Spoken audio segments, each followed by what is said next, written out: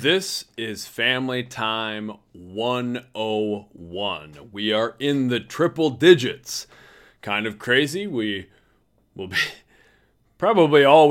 this will probably just be in the triple digits until we don't do the family time anymore. It'll be kind of interesting to see. I thought it was kind of fun to hit that landmark of having done 100 of these family time social emotional learning videos, units, having had 100 of these formal discussions with my students and all of my classes. And then I was thinking about that, like hitting the 4-digit mark, meaning 1,000 family times. And I was like, wow, okay, I do the family time curriculum with the school year. So we usually, the last couple of years, we've gotten, I think, 36 in. School year's about 40 weeks with the students, and we don't always do it if it's a short week for a spring break or winter break, those sorts of things. And if we keep the pace of 36 a year, I think we're about 25 years away from hitting 1,000. I don't know if it'll go that far, but who knows? Maybe that will be the goal. Maybe if I do 1,000 of these by the end, I'll get better at them. Who knows? So that's kind of thought that was interesting. We're in the triple digits, so we're going to be in the triple digits for a long, long time. But this is Family Time 101. And we're talking about social situations. For our social emotional learning competencies, we're back to relationship skills. And relationship skills are difficult. It's something that we talk about in class all the time, and my students tend to realize that our social interactions have changed a lot, really over the last couple generations, but even the last generation, it's changed a lot with social media, with our constant connectedness. And I am not a person who's against social media, who's against cell phones, who's against the connectedness. That's the world we live in now. And I think it's so important to address how we still maintain relationships, how we still develop social skills in our contemporary environment. In an environment that has changed a lot in a short amount of time and will continue to change very rapidly. So we're talking about relationship skills.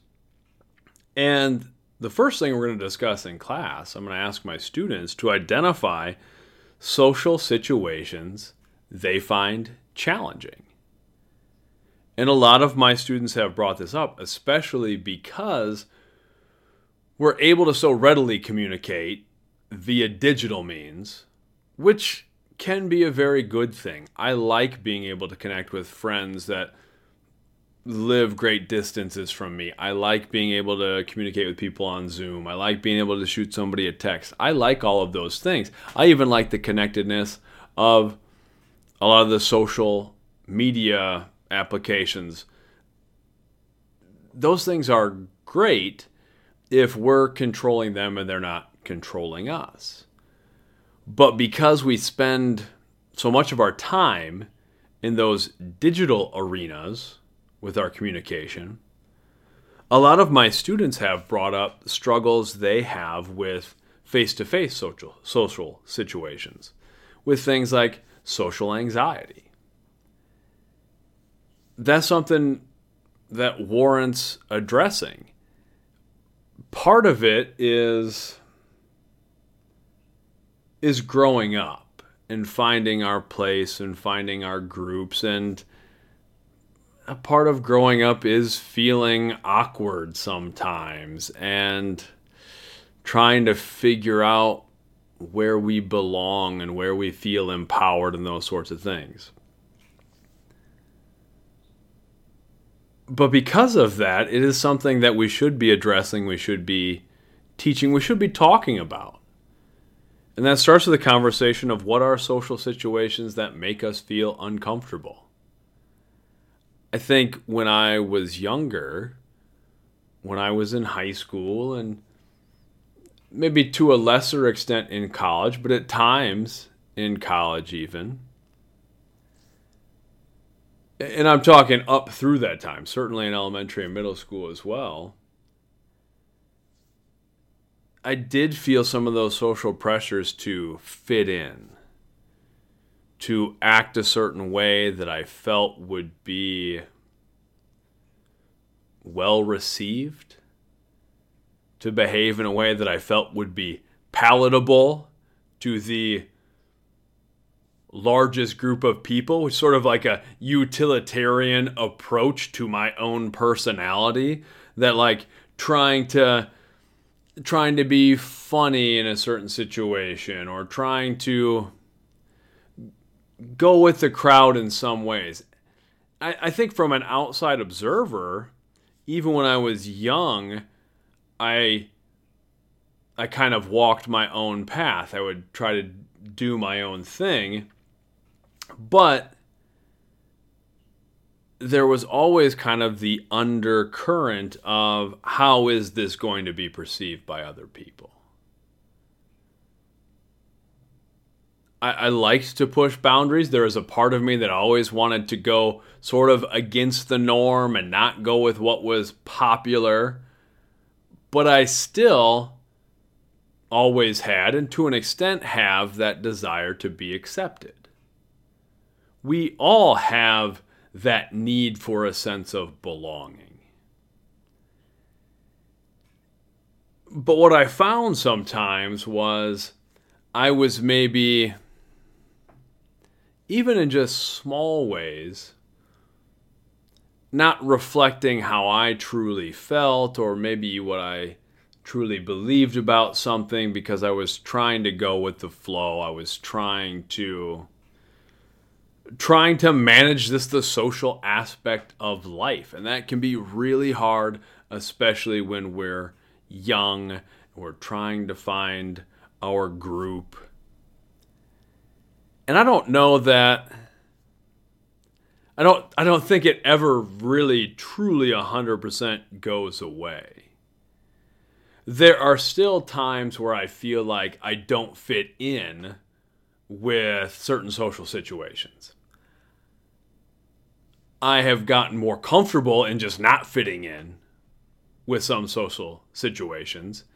I've gotten much more comfortable as an adult just sort of being myself, dressing how I want to dress, acting how I want to act, liking the things that I like, regardless of anyone else's opinion about those things.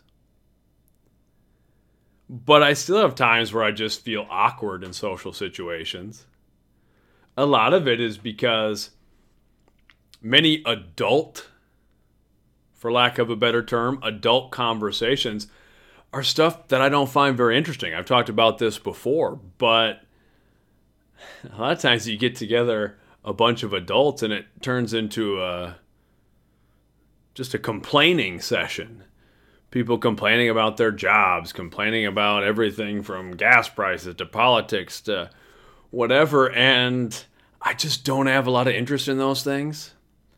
I generally don't really even believe in complaining because I think complaining doesn't fix anything. It doesn't solve anything in our lives. It's okay to vent sometimes. It's okay to let out some frustration in a way if it's healthy. But a lot of times we just stack on these negative feelings and we're not really looking for solutions. We kind of just want to hang on to the emotion that we have and we want to almost share our misery and get a connection that way. And that often becomes a lot of adult interaction. And I just don't really get it. I don't really buy into it. And as a choice, I don't want to waste my life on those things. So I still have those awkward social situations. Sometimes I'll get together with a group of peers and people want to vent about their job and vent about whatever, and that's okay. I don't want to be negative towards someone else, but a lot of times I kind of just excuse myself from those discussions. Try not to be rude, but I don't enjoy the interaction. I don't feel like participating, those sorts of things. The other things with that is, if I'm going to be socially engaged, I prefer to do an activity, and I like physical activities. I like working out. I like going on adventures. I like doing those sorts of things, and that's not always. You get to be a little bit older, and not everybody, not a lot of peers are always going to do those sorts of things. So I still have times where, like, socially, I'm kind of like, I don't know. I don't really feel like I fit in here. And it's been a long process trying to come to grips with that and be okay with that, and just be okay with, and sort of embracing that, like, okay, I maybe am an oddball in some of these things, but that's what makes me who I am. And the people with whom I am close, my family and my friends who I really care about and who I know really care about me, they like me because of who I am.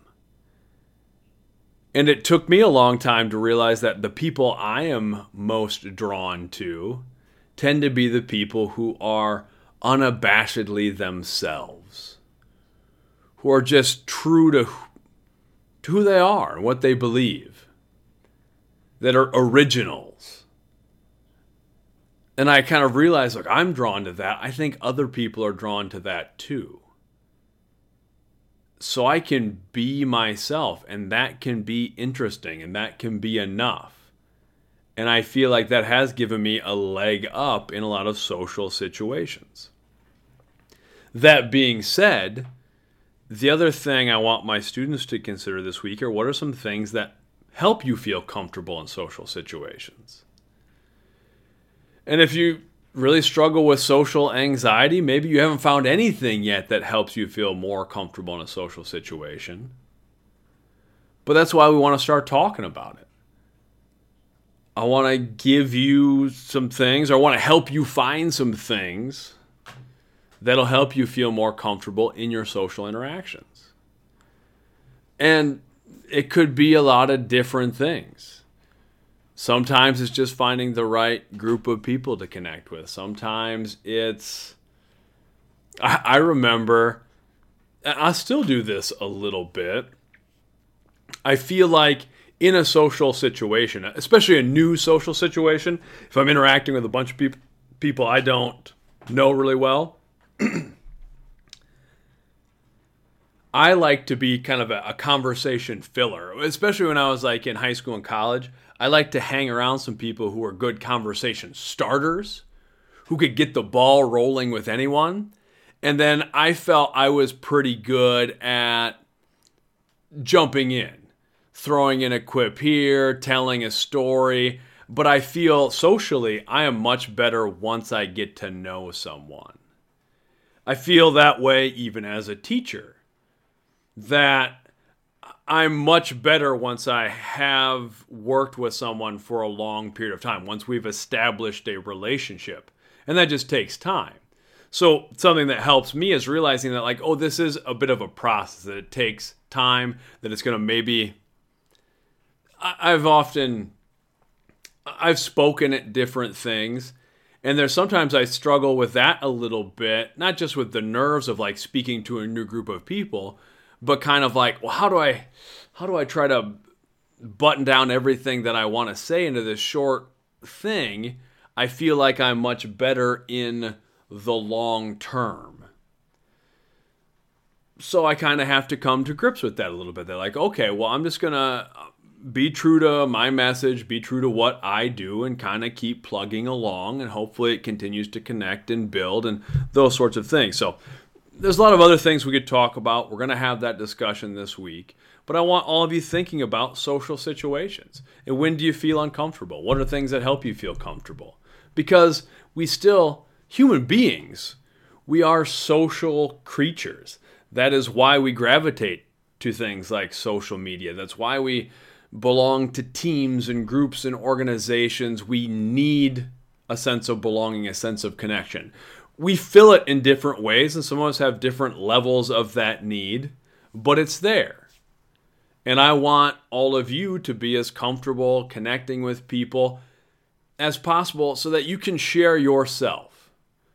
I've said it many times, but whatever you have is there for a reason. Your dreams, your goals, your skills, you have something to offer, and it was given to you so you could put it into the world and share it with other people.